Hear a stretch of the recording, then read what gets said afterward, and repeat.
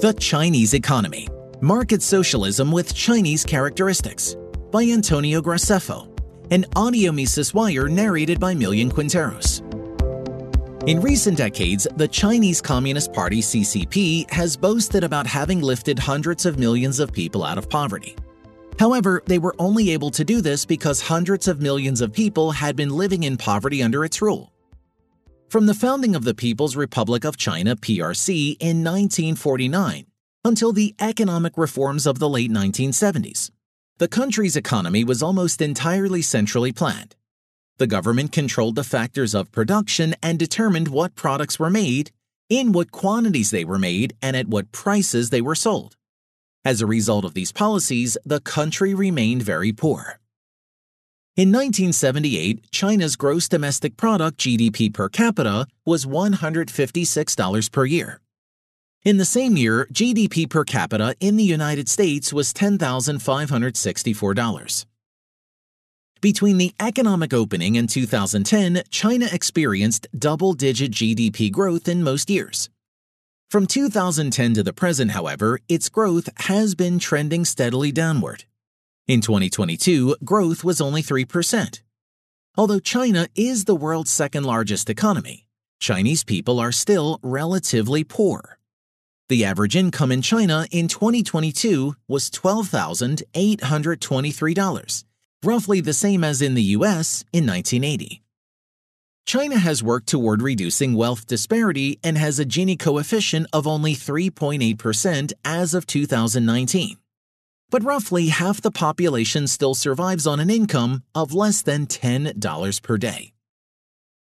Until his death in 1976, Mao Zedong held what were the three most important leadership positions in the PRC at the time: Chairman of the CCP, Chairman of the Central Military Commission (CMC), and Chairman of the PRC Head of State.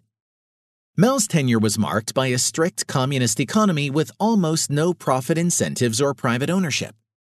His economic campaign, the Great Leap Forward, which lasted from 1958 to 1962, resulted in the Great Chinese Famine, which killed tens of millions of people.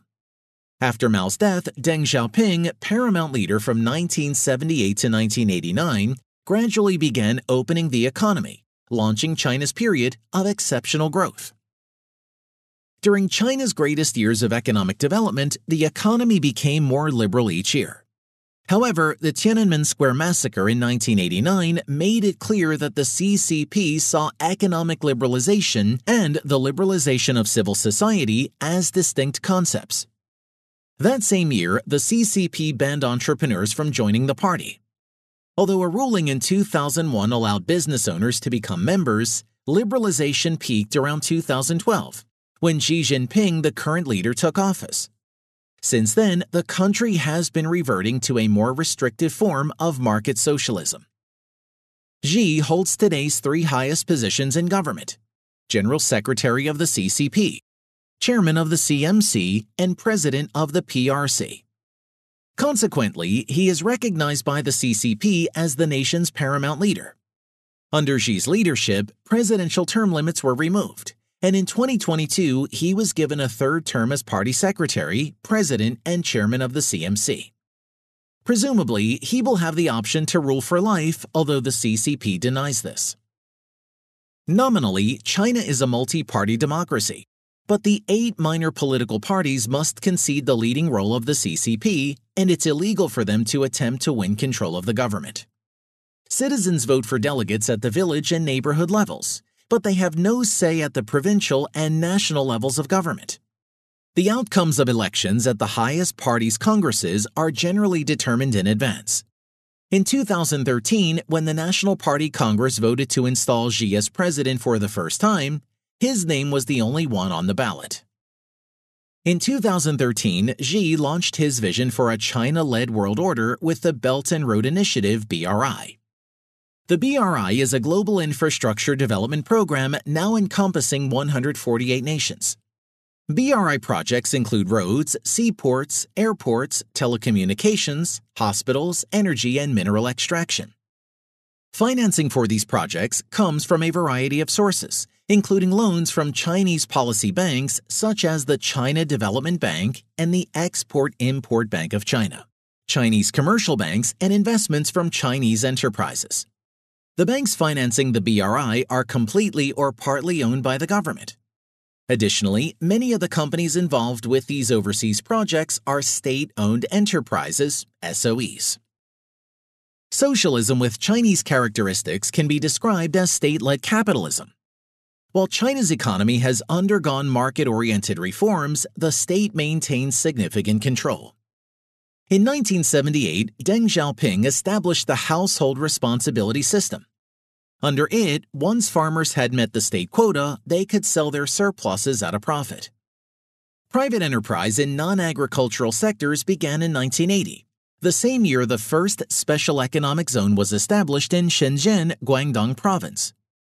The special economic zone facilitated trade between China and the outside world and began China's march toward export-oriented growth. China became the world's factory. The next phase of development, beginning in about 1999, involved growth driven by government investment. This period was characterized by infrastructure development projects, including the construction of roads, bridges, railways, and airports. These projects accelerated as the population urbanized.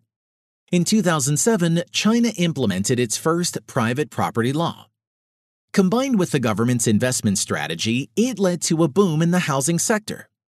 Today, real estate accounts directly for 6 to 7% of GDP, while related industries and services make up 30% of the overall economy. There are no independent trade unions in China. All unions fall under the CCP-affiliated All China Federation of Trade Unions. The CCP also maintains SOEs, accounting for about 25% of GDP.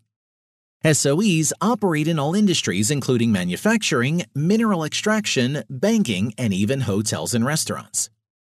The CCP appoints the managers and supervisors of SOEs and directs their decision-making. In return, SOEs receive a number of benefits such as state subsidies, easier access to capital from state-owned banks, and raw materials from state-owned mining companies. SOEs also get policy support, tax benefits, and a favorable regulatory framework. With the government providing these advantages, SOEs dominate strategic sectors such as energy, telecommunications, banking, and transportation. Private companies of a certain size are required to maintain a party cell. A CCP committee responsible for implementing and maintaining party policies, adhering to political ideology, and upholding party discipline. Party committees influence decision-making and strategic planning, as well as the hiring, firing, and promoting of personnel. Even foreign-owned companies and joint ventures and partnerships with foreign companies are required to maintain a party cell. Furthermore, the CCP maintains lists of sectors that are either closed to foreign companies or only open through a joint venture with a Chinese partner. China's entire economy is strategically mapped out through a series of 5-year plans. These initiatives set annual growth targets and stipulate how the economy should grow and which sectors to prioritize. Because the CCP controls both domestic and foreign companies, Beijing can thereby influence investment decisions, resource allocation, and business strategies to help the state achieve its goals. The 14th 5-year plan, which runs from 2021 to 2025, focuses on innovation and leading high-quality development. With only 1.7 births per family, China is facing an aging crisis. At the same time, it is pricing itself out of the low-end manufacturing labor market. Factory workers now earn 3 to 4 times what their counterparts do in Vietnam and Indonesia. The only way the economy can maintain itself under these conditions is by shifting toward higher value-added manufacturing and services. To this end, the 14th 5-year plan aims at an upgrading of the industrial base and the modernization of industry chains. Developing higher value manufacturing depends on receiving foreign direct investment (FDI), which is trending downward for China. In some sectors like electronics, FDI was down 56.7% between 2019 and 2022. Investors have been scared off by a general economic slowdown, tensions with the US, and the possibility of war with Taiwan. China's new counter-espionage law, which took effect in July and dramatically increases the possibility of arbitrary detention, is further spooking investors and visitors. Despite facing economic headwinds, the CCP continues to tighten its grip. The 14th five-year plan promises to forcefully develop the digital economy, aiming to use data-based national governance capabilities and transform the structural advantages of socialism with Chinese characteristics into powerful national governance abilities. A reminder of the party's power.